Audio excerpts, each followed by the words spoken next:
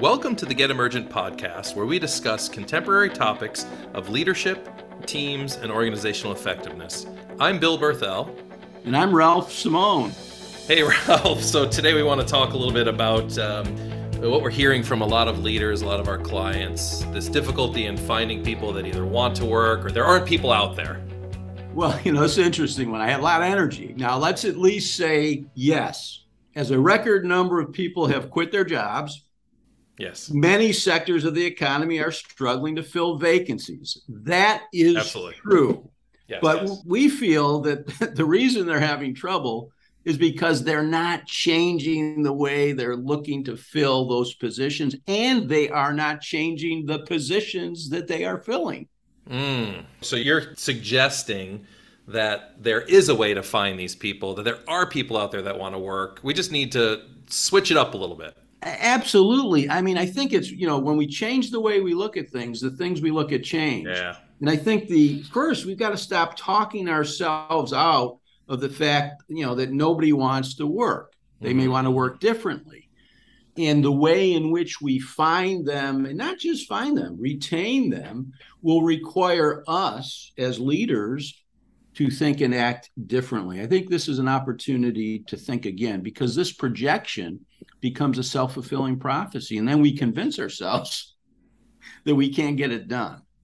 I love that. It reminds me, so a past career as an HR director, I had recruitment reporting to me. And this was the time when newspaper ads and ads in the classifieds weren't catching people's attention anymore. They were all of a sudden this new thing called social media, right? And we wanted to resist going to that new space because we didn't know much about it. And so we'd throw classified ads out in the paper, and gosh, less and less people were answering those ads. We had to change it up. We had to do something different. And we have done that. Organizations over time have made the shift. This is just another time to make another shift. And, we both kind of enjoyed one of the recent Harvard Business Review articles, which talks about designing work that people love. And it's time to design and redesign the work that people love so that we can attract and retain people. I have two clients that are hardware space and logistics space. Okay. They have no trouble filling spots. And it was interesting to me. I said, where do you get some of your best people? Waiters and bartenders. Yes. And I say, so what do you do? They go, we go out to eat a lot. We go out to drink a fair amount. And when we are engaged by somebody who shows a lot of energy and a lot of quick-wittedness and a lot of passion, we line them up for an interview. So, Brilliant.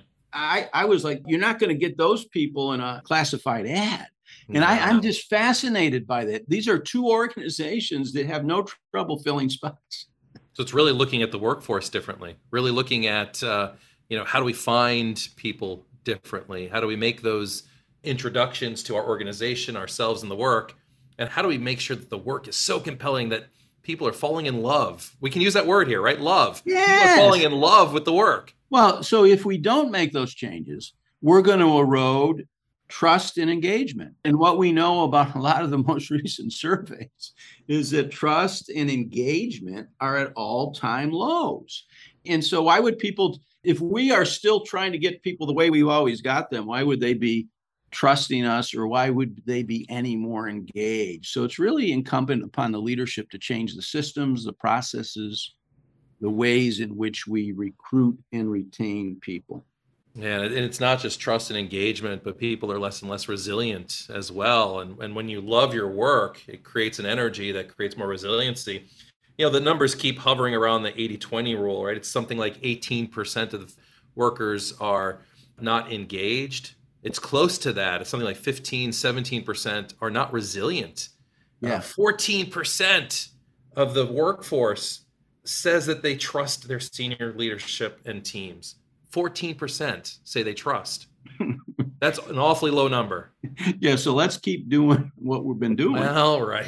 Right. And so I think the three questions, and there were three questions in this article, but I think they're the three questions that I ask myself often, was I excited to work every day last week? When you start to ask people, I love to go into these companies that are rated as the top 100, best places to work. Yeah. I start asking people, what do you really like about this? And if they're stumped, then I say, okay, I got to get a couple more data points. Maybe that's just marketing, a spin. But was I excited to work every day? Did I have, and I think this next one is really important, did I have a chance to use my strengths each and every day? Yeah. And, one of the things I think we love about our work is we do have that opportunity. And at work, do I get a chance to do what I'm good at and something I love? So that's the third question. And, I'm a baby boomer. I'm an old guy. I mean, this discussion I wouldn't have been having 10, 20, 30 years ago. Who cares if you love it? Just do it, right? The end of the day, I'm happy if we've made money. Well, it's more than that for the new workforce. And we must redesign for love, for the content of the work itself. So if I'm doing too much of the, administrative stuff, when that's not what I love to do, I may be less engaged. Yeah, but this is starting to sound just like a warm and fuzzy love fest. That's not the purpose. This is about performance in organizations. This is about finding and retaining people that are going to drive performance in your organization. Yeah, and in order to do that, I think something that we believe, but is supported by this HBR article, is there's 3 principles. The people are the point. Yeah. The people are the point. We know this based on our work in leadership agility. One size fits one. I love that. I love that idea. One size fits one. And in trust, we grow. And how can I trust anybody that's no longer relevant? See, I think this is the biggest challenge. This is the question my kids challenge me about because they think I'm, they refer to me as the AARP guy. And Dad, how are you going to remain relevant? I'm going to remain relevant because I'm going to keep changing. I'm going to keep challenging my thought process. And I'm going to keep challenging the way in which we recruit and retain people for our practice. I love it. So what would we tell leaders today, what they could try to change, what they could experiment to change it up, do something different to attract those folks that are out there? Well, I think the first thing, we got to be recruiting human beings, not workers. And we've got to be in touch with the changing needs. And we really got to understand what they love and, how they want to work. I think that's one thing.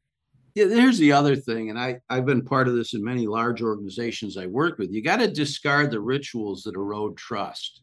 And so the way in which we treat some groups versus other groups, even though we need to meet people where they're at, but we've got to put those to an end. And we have to pay attention.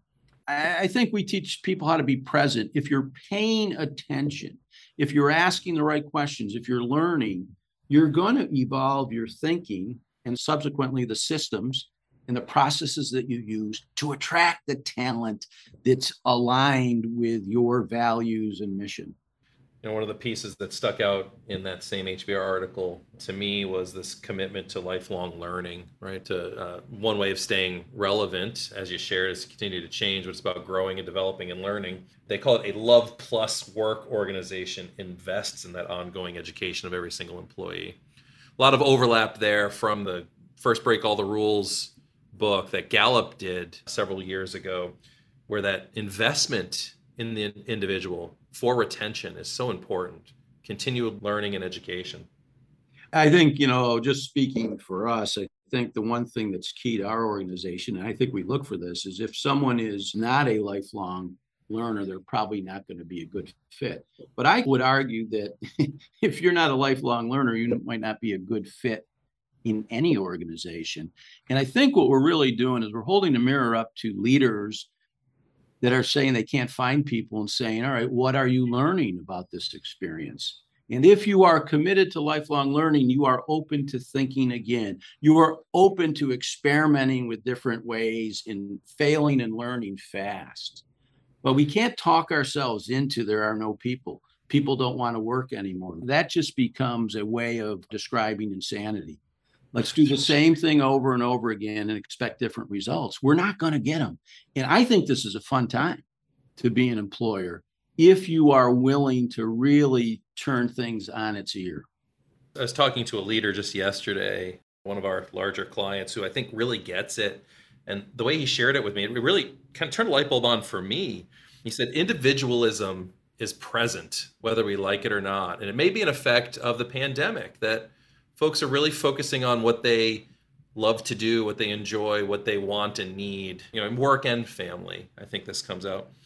He suggested we need to speak to every individual. While we're recruiting, it's no longer speaking to a pool of possible candidates.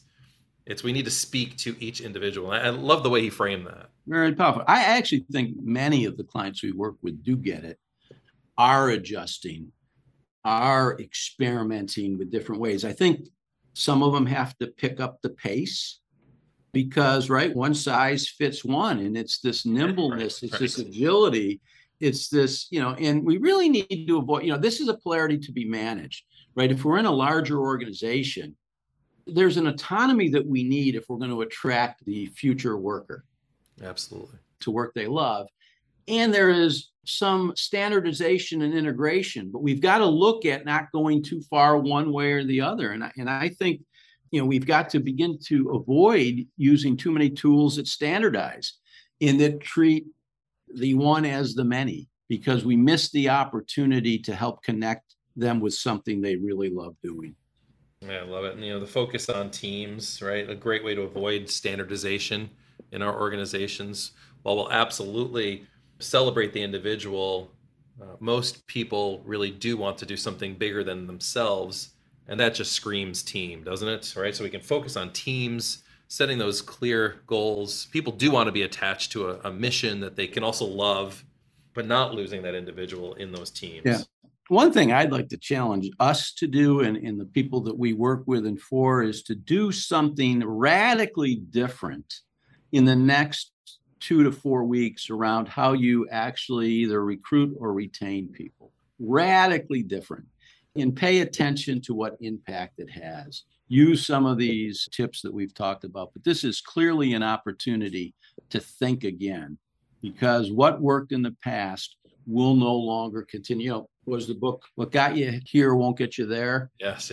We're constantly evolving, and we know this, but let's not be late to the game, because I think many employers are already late to the game when they say there are no workers out there. I love that call to action.